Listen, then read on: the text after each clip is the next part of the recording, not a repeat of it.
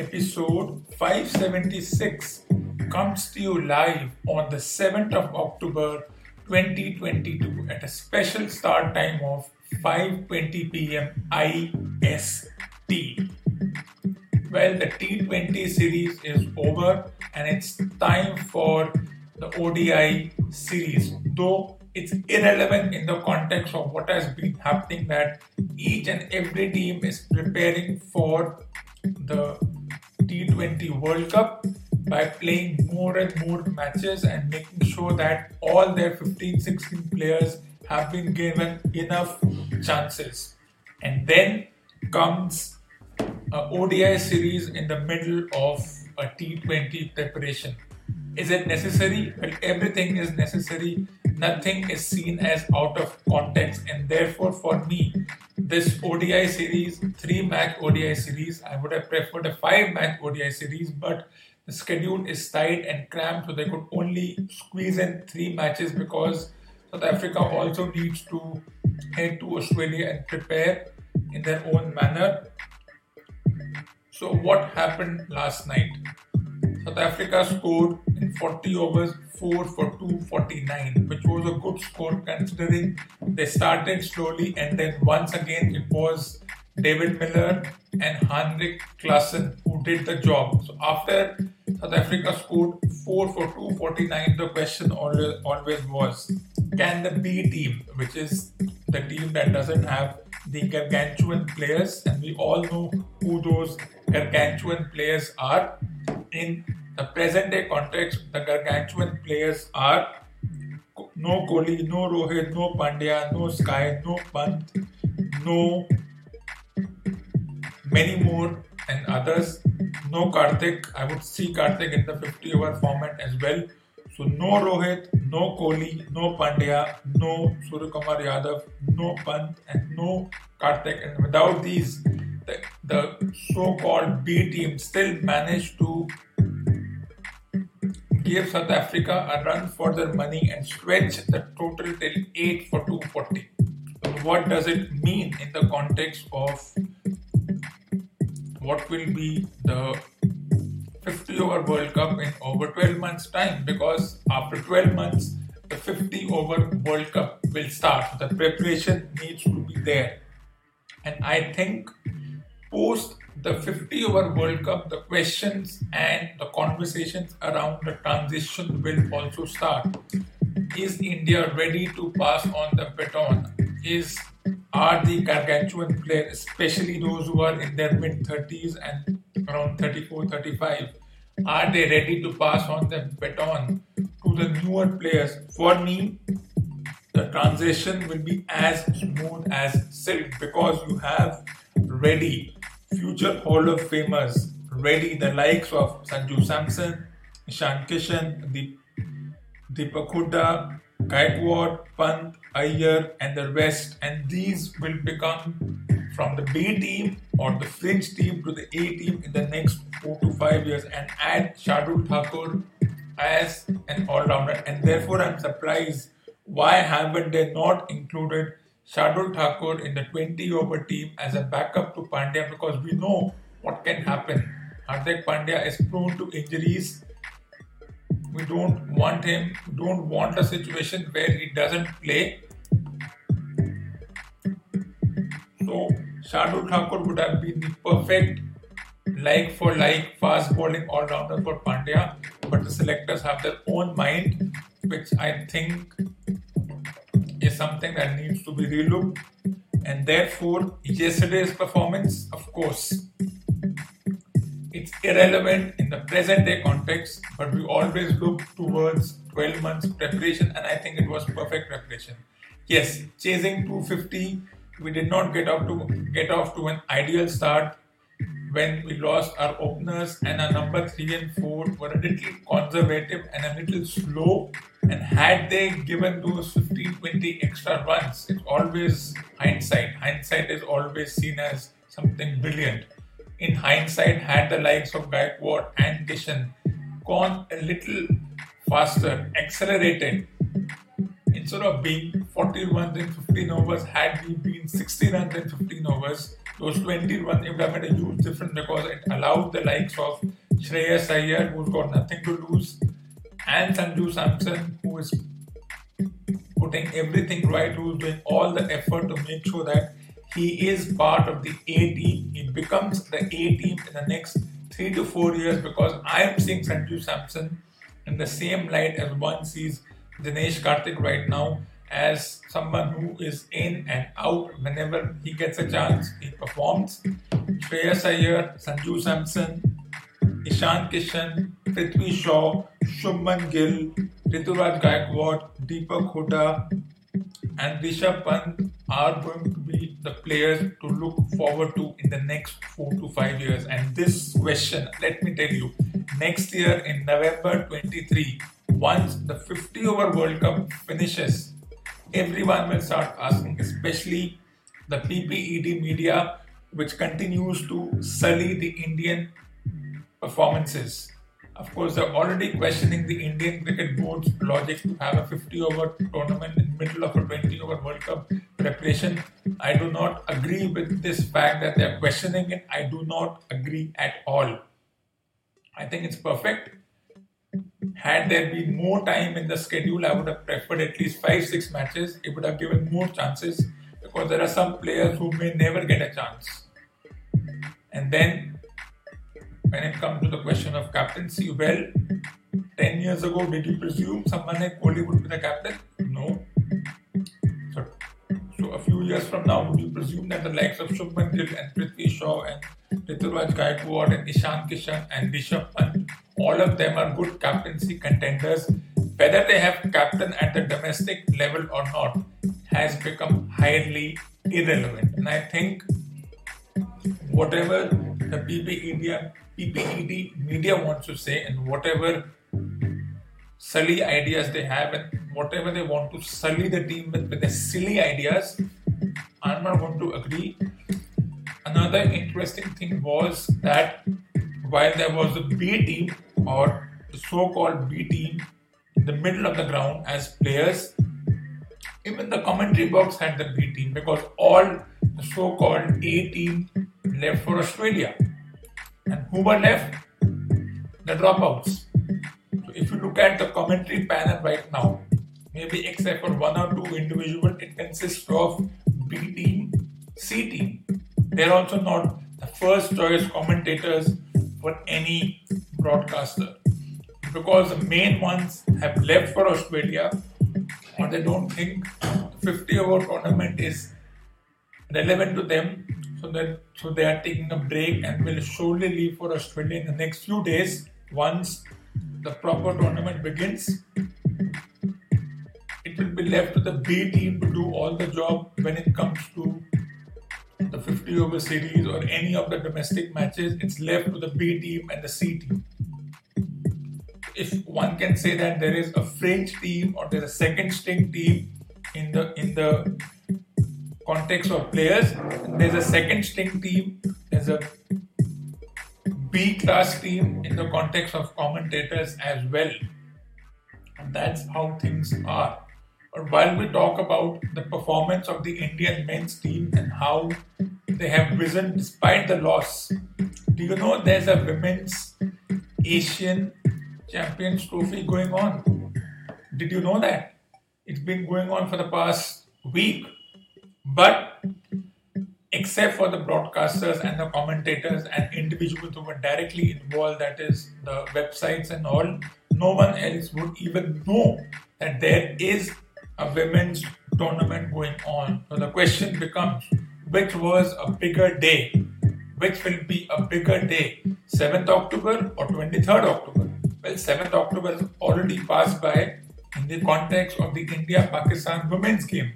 But it did not get the hype the men's team gets. When the women's team hardly ever gets the hype the men's team gets. They fly under the radar. They're rarely seen in advertisements. It's 17:30. Endorsements.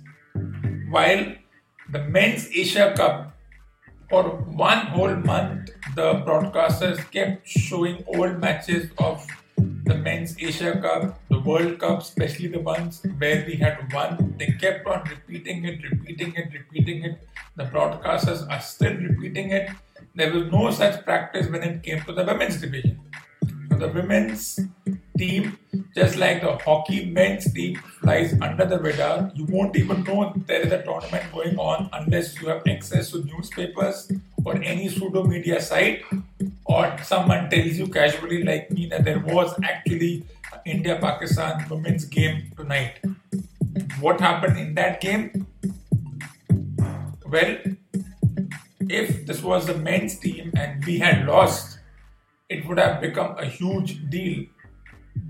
People would have started shedding crocodile tears, but there is not even an effort to shed one tear because sadly the Indian women's team lost to Pakistan.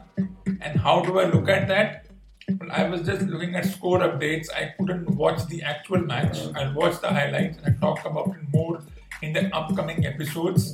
But going by how the match went and what the websites were saying, in a women's game, if a team manages to score between 130 and 140, that's as good as between 180 and 200 for a men's game. You would think 137, 138 is nothing. But let me remind you, in a women's division, I've seen it plenty of times. All they have to do is they have to get to somewhere between 140, 145, and that's good enough. That's a winning score in the women's division game. Do you know that after the Women's Asian Champions Trophy, there's a women's 20 over World Cup scheduled next year? Did you know that? No.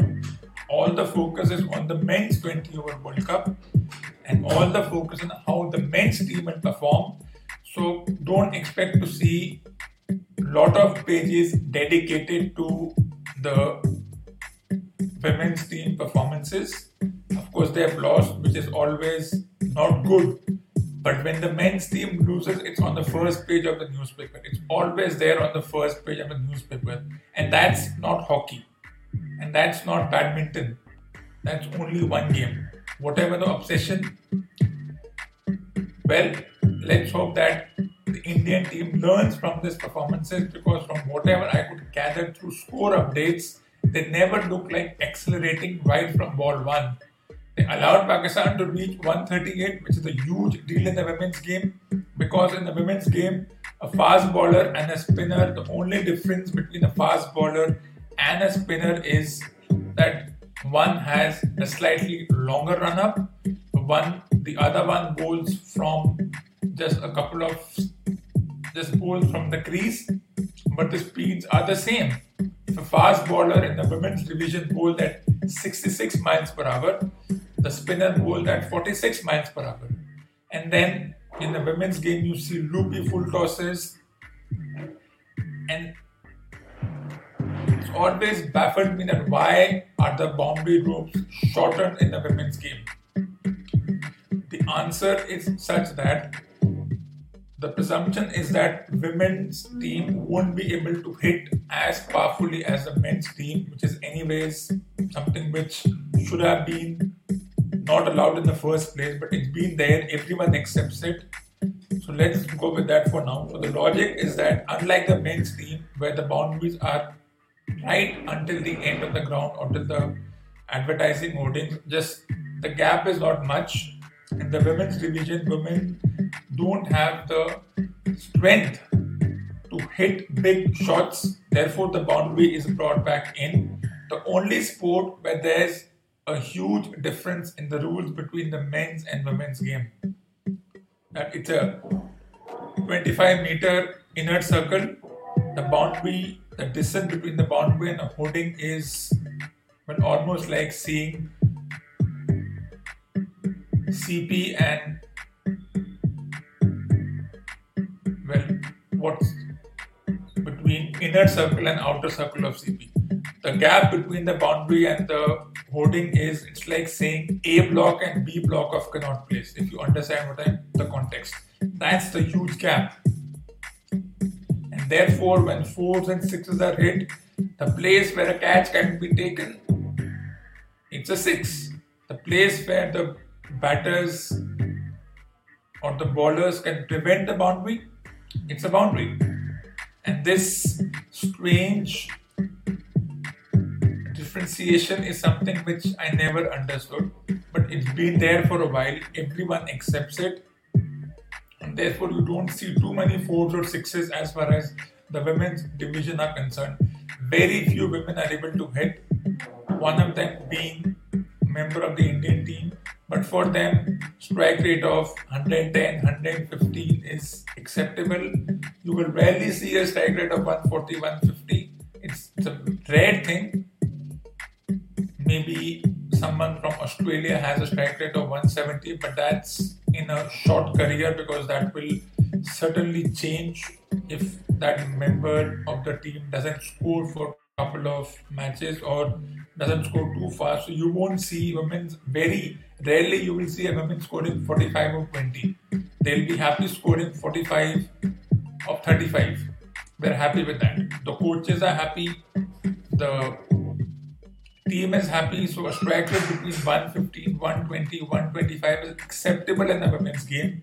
And when I see the statistics, rarely will you see that everyone has a strike rate over 100. So people are happy with 89, 90, 95. That's how things are. And if a batter has a strike rate of 130 plus, it's seen as something extraordinary. 130 strike rate in the men's game is vanilla. You're expected to have a strike rate of 130 in a men's game in a 20 over game. But in a women's division, strike rate of 130, well, you would fall down on your feet and say, wow, you are a great batter. But that's how this women's sport is played. It's as chalk and cheese as it can be from the men's game, because of the rules where there are the boundary ropes are brought in. Not every tournament will you see the DRS being used. For example, in this tournament, the DRS is not being used. Maybe the host nation doesn't have the budget or it's expensive. But in the men's game, unless it's an exception, every men's tournament, whether it's a multi-nation tournament or a private tournament, there will be DRS. So while the India-England series, a private tournament, one saw the DRS as a feature. In this particular tournament, it's not there, which is strange. Despite it being organized by the Asian Cricket Board, still they did not have DRS. Women's DRS is a rare thing. It's not uniform throughout. In the men's game, as I said, whether it's a private tournament or a public tournament, and if the governing body can have the budget, they will surely make sure that they utilize DRS. Even the boundary hoarding did not have the advertisements. They were plain white boundaries, as you would have seen in the 80s and the mid-90s. So that's how this tournament is being treated. Under the radar, double-header matches. None of the matches are being broadcasted late night. All the matches are finishing in the evening time. And before you know, by the time you wake up, have your breakfast, one match is over. You start preparing for lunch and you have your tea, the second match is over. So if you don't have access to the schedule, and of course, if you don't have time, you will miss out on both the matches. That's how the matches are scheduled. And it's happening in a country where you will rarely see floodlights. And women's game, unless it's a rare situation, usually happens in the morning and mid-afternoon time. That's been the norm for a long time, and everyone accepts this bizarre norm, but it's a norm nevertheless. But coming back to this game, yes, it's disappointing that they could not chase 138, but 138 may as well have been 190 at the men's division level. So it was already a good score. You needed to score at 7 runs per over, which means after 10 overs you had to be at least between 70 and 75. You can accelerate, but in the women's game you could be 30 from 3 overs and suddenly you could be 50 for 5 from 10 overs. That's how quickly it changes. It changes more rapidly than the weather of a city. A team may find itself 40 for 0 in 4 overs, but such is the psychological part of a women's game that the fielding team doesn't feel bad. They know in a matter of moments, the next 6 overs, they can have them reduced to 50 for 5. Next 6 overs, 10 runs. The batting team will also slow down. That's how this game is played. It's played more at a psychological level because of the assumption that women don't have the power rating prowess, which I don't agree with, but it's been accepted for a while, and that's how this particular sport is played, and that is what puts me off, but that's how it is. So this was the case. 7th October comes before 23rd October. Whether 23rd October will go in the same direction or a different direction, one doesn't know. And one more thing, in the women's game, batting first is the more logical option than bowling first. Chasing in the women's game is never easy. Very few teams can chase, Australia being an exception. But chasing in the women's game, it's a rarity. Whether it's 50 overs or 20 overs. So, what's the formula in the women's game? Win the toss, bat first, get to 140. In a 20-over game, win the toss, bat first, get to 260, 270. In a 50-over game, and unless the other team is smart, you are on a winning streak.